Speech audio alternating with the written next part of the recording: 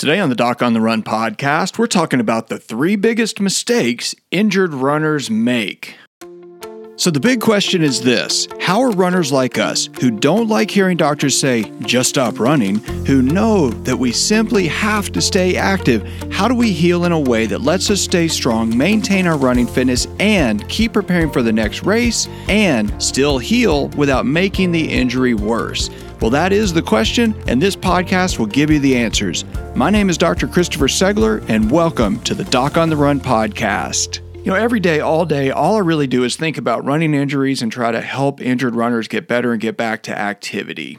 What I've noticed is that when I'm doing webinars to try to answer questions for people about specific types of injuries and specific phases of recovery, when I do telemedicine visits or webcam visits to help an injured runner figure out whether or not they actually have a plantar plate sprain or a neuroma versus a stress fracture or a tenosynovitis or some other thing, I've noticed a certain number of patterns of mistakes, and these are the mistakes that are made in recovery that actually happen over and over and over with runners. And it happens in 3 different phases of recovery where you get into trouble, you make mistakes, which when I point them out during a telemedicine visit or a call or something like that, it becomes really obvious and it seems really silly that as a runner, as an athlete, you're making those mistakes. But these are errors in recovery and the process of returning to running without getting re-injured. And those things can really be broken down into 3 simple mistakes. So let's talk about those. The first thing is you have to think about how an injury happens in the first place. When you're a runner and you get an overtraining injury, what happened? What happened is really simple. And this is true if you have a stress fracture. This is true if you have Achilles tendonitis. This is true if you have peroneal tendonitis. Any overuse injury, what happens is that you actually go and work out and start training. You start to get stronger, but you have weakness in some particular tissue. Maybe that's your metatarsal bone. And your muscles, your actual physical fitness in general gets strong enough that you can run far enough that your bone actually takes a beating and doesn't fully recover before your next workout that applies the same stresses in the same way to that particular piece of tissue, and it can't withstand the force and it gets injured. That's really all that happens. So it's just an exaggerated version of what you're trying to accomplish in training anyway. So basically, it's too much stress, too little recovery, and then you apply the same stress again and you get an injury. It's that simple. So what really happens when you get an injury and things go wrong? It's kind of the same thing. The 3 main mistakes that I see runners make when they get an overtraining injury is, number 1 is being not aggressive enough early on in the treatment. So what does that mean? Well, what I mean by that is what I see is that someone gets a running injury and they know they're injured. They have pain in their foot. They have pain in their shin. They have pain in their Achilles tendon. They have pain in their calf. They have some kind of pain and they try to ignore it. They think, oh, this will just go away if I go for an easier run. Well, it won't. It'll usually get worse. You're just aggravating aggravated tissue. If you have a cut on your arm and you pick at it instead of leaving it alone, it's going to get worse. The thing is what I see, and the reason I bring this up is that the easiest example to understand with not being aggressive enough early on is when you get a serious injury like a really bad stress fracture or a really bad case of tendonitis or a really bad strain, muscle strain.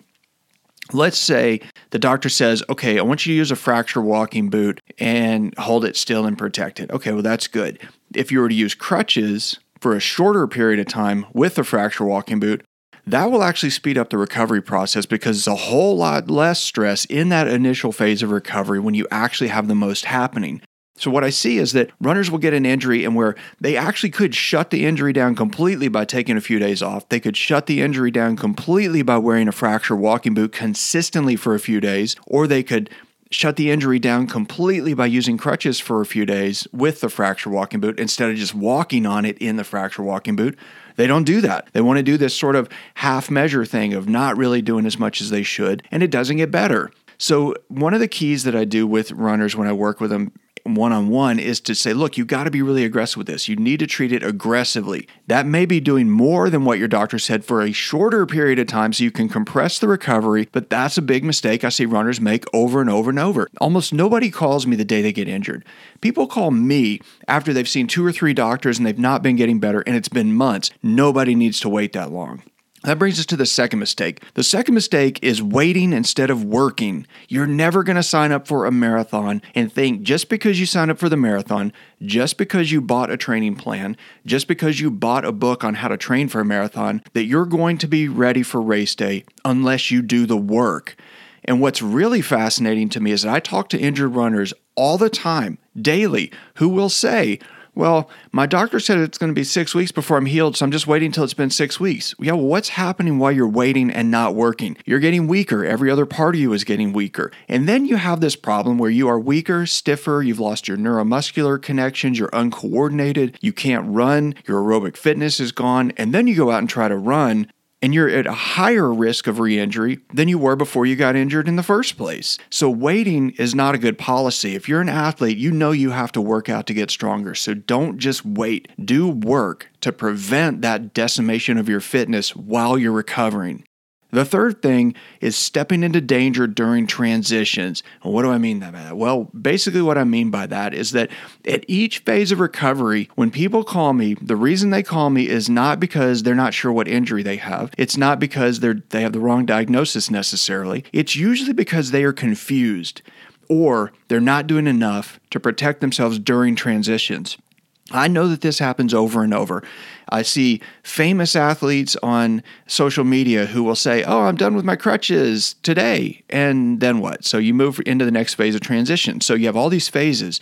You go from being injured to having to protect it in a fracture walking boot, maybe worst case scenario, let's say with a cast and crutches. So you get the cast off, you're completely weak, you haven't moved it at all, and then you start walking on it with your crutches, getting rid of the crutches, and instead of doing a transition where you go in some clear way of slowly increasing force, you just get rid of the crutches and start walking on it in your fracture walking boot. That's a high danger activity because you are uncoordinated and you've not put any pressure on the foot at all for a period of time. Then you go from a fracture walking boot to no boot. So you go in and see your doctor and they say, yeah, it's been 6 weeks. Your x-ray looks great. Go ahead and start walking on it. Get rid of your boot. That's not a good way to do a transition. You have to do a way to transition that actually slowly and deliberately increases the force from that moment when you're told you can't move it, you can't use it, to when you're supposed to walk on it. Those are two very different levels of activity, and you need a more gradual transition from all of those phases, from going from crutches to a boot, from going to a boot to walking without a boot,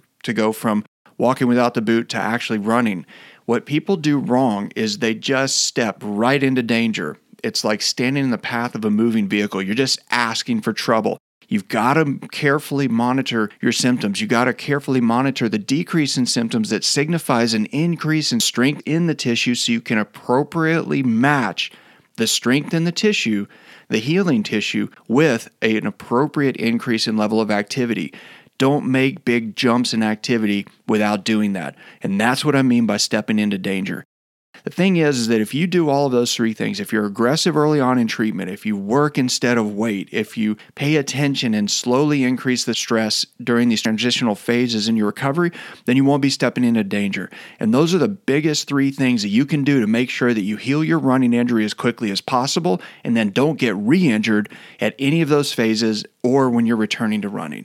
Those are really key things to think about. If you enjoyed this episode, I really wish you'd help me out. Just do one of two things. Either go and rate and review the podcast on iTunes or wherever you listen to the podcast, or take a screenshot of this episode and post it on social media and tag Doc on the Run so I can see that you posted it. If you would do that for me, I'd be truly grateful. If you have a question that you would like answered as a future edition of the Doc on the Run podcast, send it to me, and then make sure you join me in the next edition of the Doc on the Run podcast. Thanks again for listening.